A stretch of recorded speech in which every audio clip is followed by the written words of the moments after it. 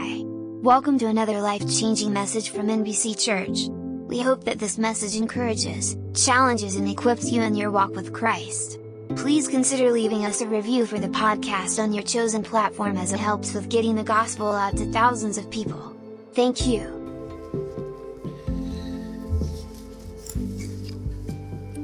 As Jesus proclaimed the kingdom life in Matthew 5-7, the crowds recognized his authority. And then in 8 and 9, he demonstrates that authority. The Pharisees and the leaders start to reject him, and he rejects them. And he sends out in Matthew 9 into 10 the disciples, the 12, the prototype of the church, into the community. All this time, John, the forerunner, has been in prison, in a dungeon, because he spoke out against Herod taking his brother's wife. And John hears all of this, and he has proclaimed Jesus as the one whose winnowing fork is in his hand, the axe is laid to the root of the tree. John hears the works of Christ, we're told in verse 2. But you can sense he doesn't see the judgment coming. When's he going to claim the kingdom? And so in verse 3 of Matthew 11, he sends his disciples with this question: Art thou he that should come, or should we look for another? And it's a question that all of us ask at some time or another in our lives. Because all of us at some time in our lives have a dungeon time where things close in. Might not be a physical dungeon, or there are plenty of Christians who are there at the moment. The dungeon of self-doubt, of unbelief, sometimes of sickness. Even as we go through, as David prayed, the dungeon of all these evil laws coming upon us, directly attempting to suppress the preaching of the gospel, abortion to birth, all these things. And we ask the question, are you in control, God? Is Jesus really the one who's in control? Or should we be looking to someone else? And so Jesus answers that question in this chapter. And he does it firstly by affirming clearly, absolutely to John, I am the Messiah. I am the one who has come, who should come. You don't have to look for another. And that's really in the movement of the chapter from verse 4 right through to 24. And he does it in a number of ways, and we'll unpack that. And then in verses 25 through to 27, he says, because I am the Messiah, I'm doing something far greater than you even thought, John. I'm revealing God, revealing the Father. And he closes the chapter with 28 to 30, and he says, for you who are in a dungeon, who are troubled, come to me, and I'll have rest, and you'll find rest for your souls. So let's look at his great affirmation. I am the Christ. So they come with this question: are you he who is to come, or should we look for another? And Jesus says, go and show John the things which you see and hear. The blind receive their sight, the lame walk, the lepers are cleansed, the deaf hear, the dead are raised up, the poor have the gospel preached to them, and blessed is he whosoever shall not be offended in me. And it's a wonderful thing to pause and think of those words. The blind receive their sight. I've had, for the last couple of years, issues with my eyesight, regularly go to the eye specialist. Lots and lots of people, children, older people with eye issues, complicated machines. But here, these were people who were blind, some born blind, some who couldn't see at all, and they were healed in a moment. It's just an amazing thing. This whole area of Galilee where he was ministering was being changed. And then the lame walk. We know the man who was paralytic, who couldn't walk, and he was raised up. It's, in our terms, quadriplegic, paraplegics raised and given life to walk again. The deaf hear. And then the dead are raised. We don't read any of that in up to Matthew 11, but it obviously happened. The dead were being raised. We read about it in Luke in one instance. The whole place is bursting with life. And the poor have the gospel preached to them. And then Jesus says this to John, "Blessed is he whosoever shall not be offended in me." John's thinking, is he the one?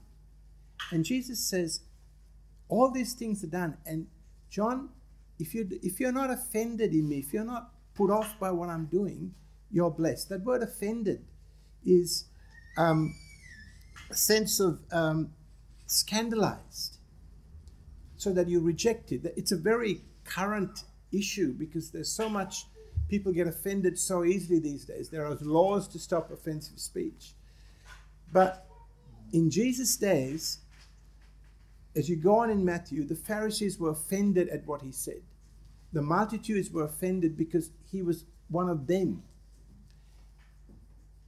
And when you're offended, what happens is you do not hear anymore what the other person's saying. So Jesus is saying, John, if you may not understand what's happening, but if you're not offended, if you don't reject what I'm doing, if you trust me, you're blessed. And then from verse 7 through to 13, Jesus takes another tack. And he says to John, in effect,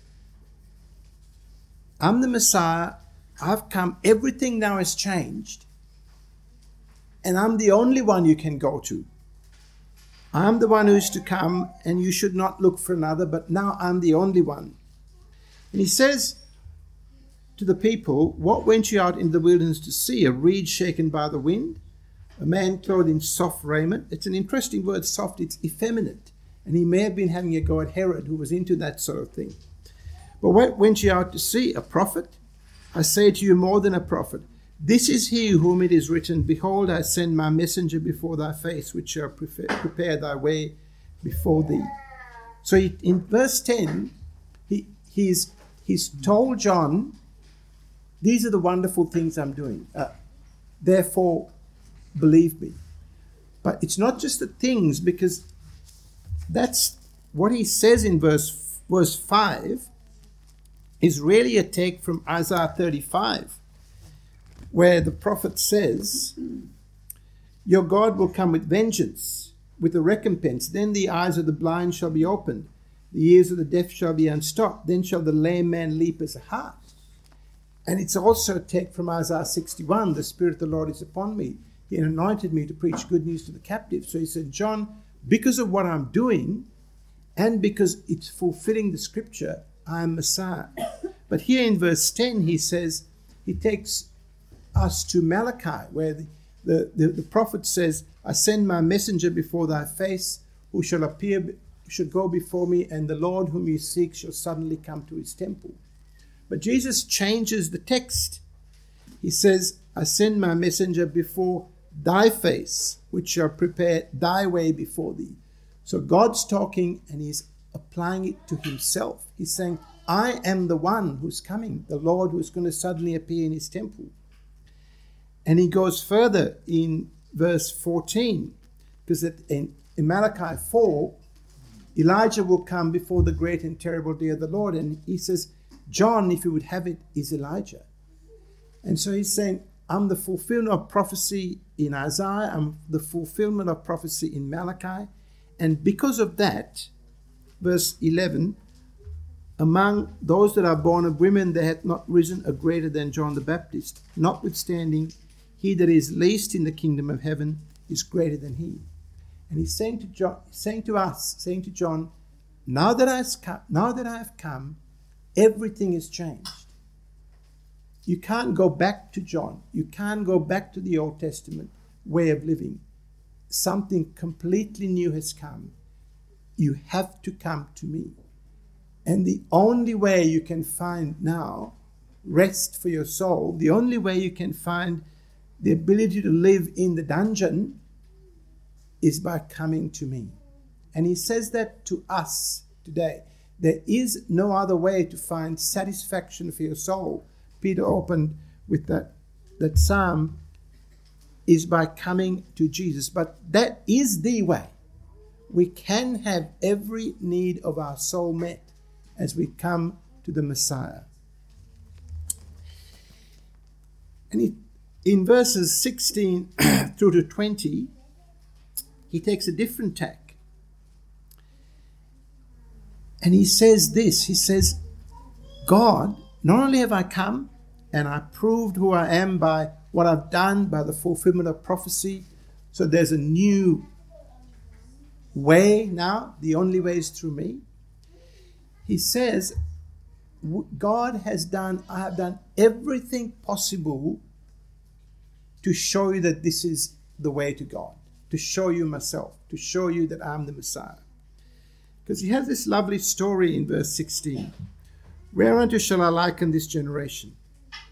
It's like unto children sitting in the markets and calling unto their fellows and saying, we have piped unto you, and ye have not danced. We have mourned unto you, and ye have not lamented. So this is the picture. This is the marketplace. And there are two groups of children, one on that side and one on that side. And the one on the left says to their fellows on the other side, come, let's play wedding. Let's play. And they play a tune. And the others say, no, we don't want to play. And then, okay, well, let's play funeral. And they mourn. Come, let's play. No, we don't want to play. And Jesus is saying to his people, to the people there, and he says it to us, he'll say that to Australia really, God has done everything to reach you. You think of what we heard in the mission spot, in Germany, reaching out to the drugs people, in Mozambique through farming, on the ships, in Australia through all the Franklin Graham crusades last year, through the daily preaching of the word, through the internet, through the radio. And we as a community, God does all of that, and we as a community say, no, we don't want to play. We'd rather watch Netflix. We'd rather watch the footy. We don't want to play. And Jesus says that attitude, verse 19, wisdom is justified of her children. That's showing where your heart is. The children of God, the ones who are going to respond to him, will respond to that. But if you're saying no, you are choosing your own judgment. And so he's saying to John in the dungeon, John, I'm doing everything to reach this generation. Because John came as a prophet preaching. I've come as a man of the people, and the people say, no, we don't want to play. Don't be like that. Respond to God. And then in verses 20 to 24, he says, and this is taken back to John, the day of judgment is coming. Because he says, he begins to upbraid the cities. That word upbraid is a really interesting word. It's got the sense of he's baring his teeth at them. He's almost, not a nice thing to say, but almost snarling at them in anger. Amanda had lunch with some of the Greek Orthodox community this week with the bishop, and I asked them what this word meant. And the Greek bishop said it meant pained. He was pained by the attitude of these people. Because he says to them, woe unto you, Chorazin! Woe unto you, Bethsaida! For if the mighty works which had been done among you had been done in Tyre and Sidon, they would have repented long ago. It is more tolerable for Tyre and Sidon in the day of judgment than for you. And again, Jesus has referred to Isaiah, to Malachi. He's now referring to the prophecy in Isaiah and in Joel that the day of judgment is coming. And he's saying, John, you may not see this judgment in what I'm doing now, but it is coming. It is coming. And unless we repent, we will all likewise perish. And The Apostle Paul, speaking to the Greeks, said, God has fixed a day in which he will judge the world by one man, Jesus Christ. There is a day in history where this judgment is coming. We cannot avoid it. And these cities, they are no more. Chorazin, Bethsaida, they were lost in the sands of time because they didn't repent. Campbell Morgan, the great preacher of yesteryear, said, if we repent individually, and that works out in our social engagements and then in our civic engagements, our cities will rise to the kingdom of heaven. But if we reject his call to repentance, individually and socially, and then as our nation, sin will submerge our cities. And that's what happened to these cities.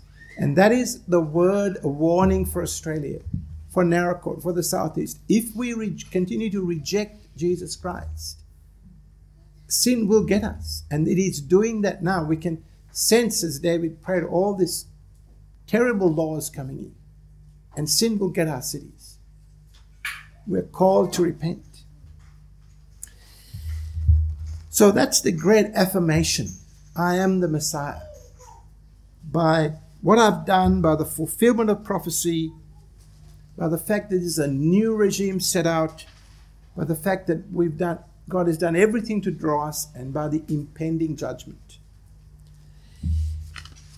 And then Jesus commences from verse 25 through to 30 really, but we'll look at 25 to 27 first, with this wonderful truth that the Messiah reveals the Father. And it's some of the most sublimest words that Jesus ever spoke. I thank thee, Father, Lord of heaven and earth, because thou hast hid these things from the wise and the prudent, and hast revealed them unto babes. Even so, Father, for it seemed good in thy sight. All things are delivered unto me of my Father, and no man knows the Son but the Father. Neither knoweth any man the Father save the Son, and he to whomsoever the Son will reveal him. That word reveal, which comes out in verse 25 and in verse 26, is unveiling. And the picture is this of an artist who's painted a wonderful picture, and you may have seen the movie. It's covered by cloth, and he pulls the cloth away, and everyone goes. We had that experience last time we were down in Mount Gambier. One of Jonathan's friends is an artist, and he's painted this magnificent picture. He brought it rolled up, and he unrolled it, opened it up. It's a 2-meter picture of an eagle. And you just go. And so God is saying here that he reveals Jesus Christ.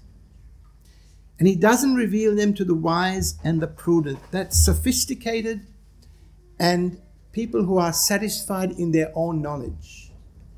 And that's so much a testimony to our nation, because there are so many people who are satisfied in their own knowledge. Their own knowledge has created a cage for them. And you hear it often when people talk about, I believe in science, so I don't believe of this thing about Jesus. And they've created by their own limited understanding a box which they think is their universe, but it's really a cage. But the babes, the immature, the ones who know they don't know, God can speak to them. And this passage tells us something remarkable, that every Christian is a work of a miracle work of God, because if you're a Christian here today, it is because God has spoken to your heart directly and revealed Christ to you. That's what the apostle said in the book of Galatians. He said, this gospel which I preach was not revealed to me by men or taught by men, but by the unveiling, the revelation of Jesus Christ. God revealed Jesus directly to my heart. And I want to do something now which I've never done before, but that's all right.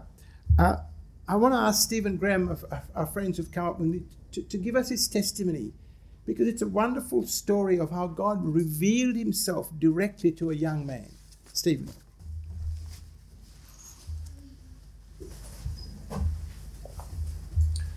That was a young man 40 years ago. This looks slightly different this morning. I was born in Belfast, Northern Ireland. My parents were what were called 10-pound paddies. We were assistant migrants. We came out to Australia in the early 70s. I grew up in Adelaide. I grew up in the Roman Catholic tradition, Irish Catholics, probably one of the more interesting type of Catholics out there. So I went to a Catholic school, grew up in a Catholic home. I played sports. I was an altar boy within the church. Went to Catholic church for up until my conversion. But beneath all of that veneer of respectability was a young man seething with angst and anger and anxiousness. And really all of that just covered over what was sort of bubbling underneath. In my first year of university, I was on my way to a lecture one day, and I was essentially bailed up by a couple of believers who were doing cold contact evangelism.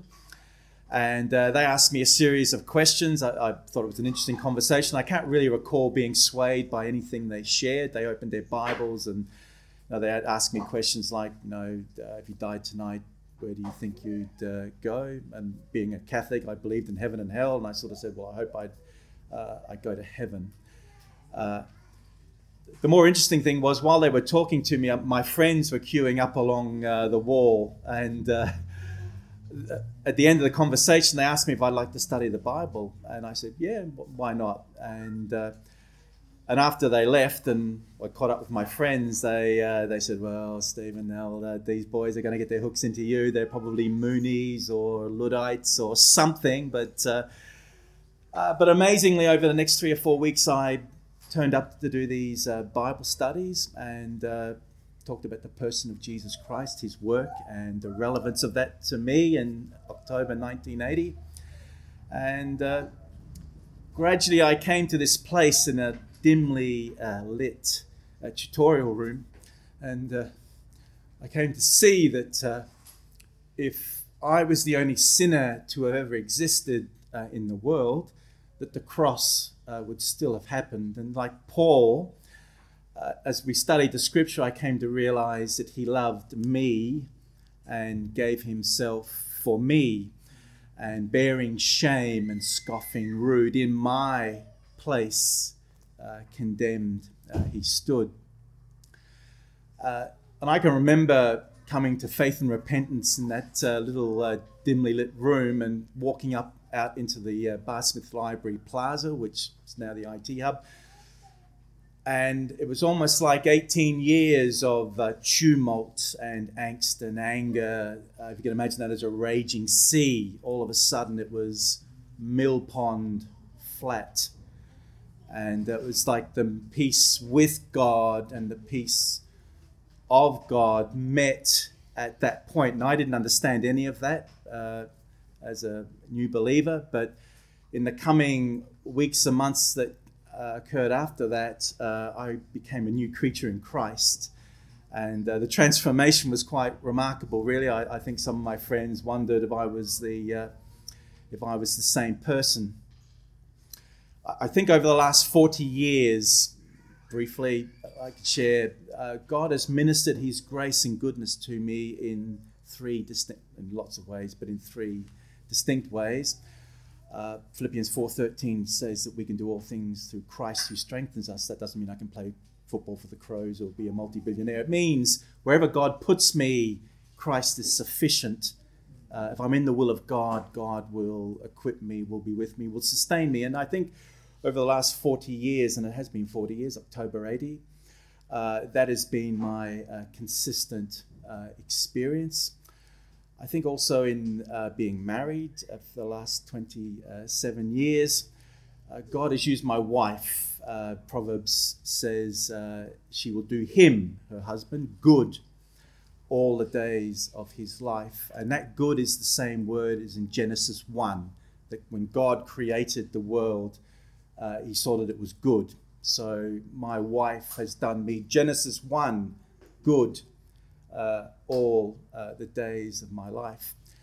I think finally, as a father, my wife and I have walked through the valley of the shadow of raising 6 teenage young adult children, and those of you who have done that will identify with what that actually means. But the biggest change has been in my life, not theirs, because I've come to just like the father of the 2 prodigal sons, really, because there were 2. There was the son who said, give me, give me, give me, and there was the other son who said, what have you ever done for me? And of course, as parents, we straddle that sort of line between the 2 of them.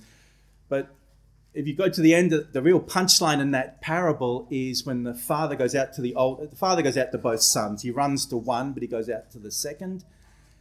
And the most amazing statement that he states to that older, hard-hearted son was, all that I have is yours. And that is, for me, as a parent, I've sat down with my children and you sort of have these conversations with them, but really, and sometimes you're in finger-pointing mode as you are as a parent, but as you talk to your child, God is talking to you at the same time, saying, all those things you're saying to your children, that's you, really. And to see the heart of God in dealing with those 2 sons has been a tremendous sort of hollowing out of me and my understanding of the gospel, because the grasp of God's father heart for not only my family but for the world at large, when you consider what he endures even with us as believers but as unbelievers, we're called in that sense that no matter where we are in our relationships, we're to reflect the fact that God is consistently and persistently gracious, and that all that he has is yours, is ours. And I think that's given me a grasp of the gospel, a heart for the gospel that I think before I became a parent I probably didn't have. And it's the heart that God wants us all to have, not only for our own children, but for those who are outside of the kingdom.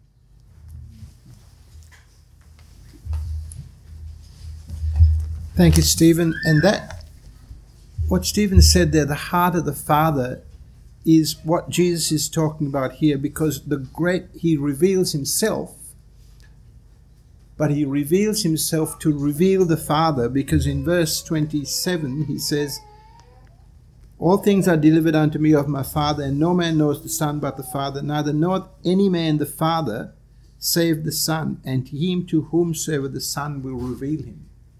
And that is the greatest thing, that Jesus, if you could imagine him talking to John, saying, John, I've come to heal the sick, raise the dead, to preach the gospel, to bring judgment, but I've come to reveal God the Father to human hearts. Something more than you ever thought, John. And that is what he wants to do for all of us, because when we understand the Father, the sovereignty of God, the complete control he has, the ability to reach into a human heart, his omnipresence, his power, his grace, his love, then in whatever dungeon we're in, we can have rest unto our souls. And that's what Jesus finishes this passage with in verse 28 to 30. The call to come to him. Come unto me, all ye that labor and are heavy laden, and I will give you rest.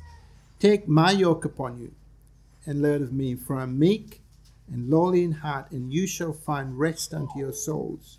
For my yoke is easy, and my burden is light.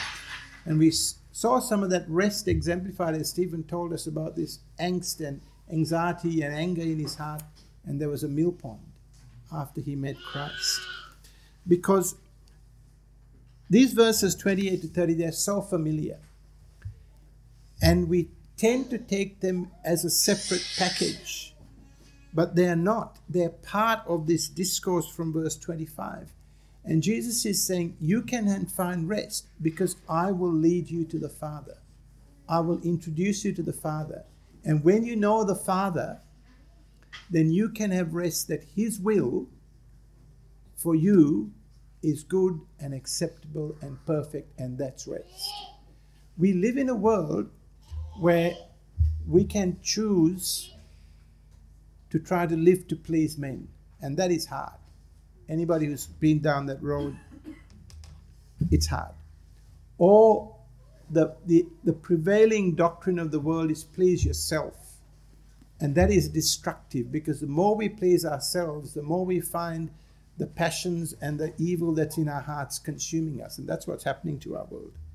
But when we know the Father and we take His yoke upon us, it's simple. Life is simply living to do God's will, to work out, what do I do? Well, this book tells me what to do. And then we do it. And that brings rest to our souls. As someone had said, back in Nazareth, when the carpenter was there, he made good yokes. The cattle, they loved his yokes because his yokes fitted perfectly. And he's still making good yokes for each of us if we come to him. Let us pray. Father, we thank you for the great carpenter of Galilee who makes really, really good yokes. They're easy.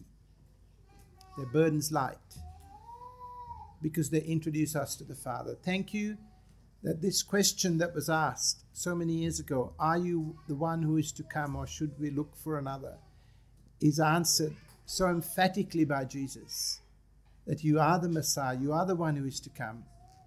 And we can come to you and find rest unto our souls. Pray that in this Christmas time we would find that, and we would tell others of this one who can bring rest to every soul. Amen. Thank you for joining us for church today. We pray that this message deepened your relationship to Christ and drives you to action. Our church is at 1 McDonald Street, Naracoorte, South Australia, 10 a.m. Sundays, and you can find us on all your favorite podcast platforms. Please consider leaving a review as it helps to expose people to the gospel and great teaching across the nation. Thank you.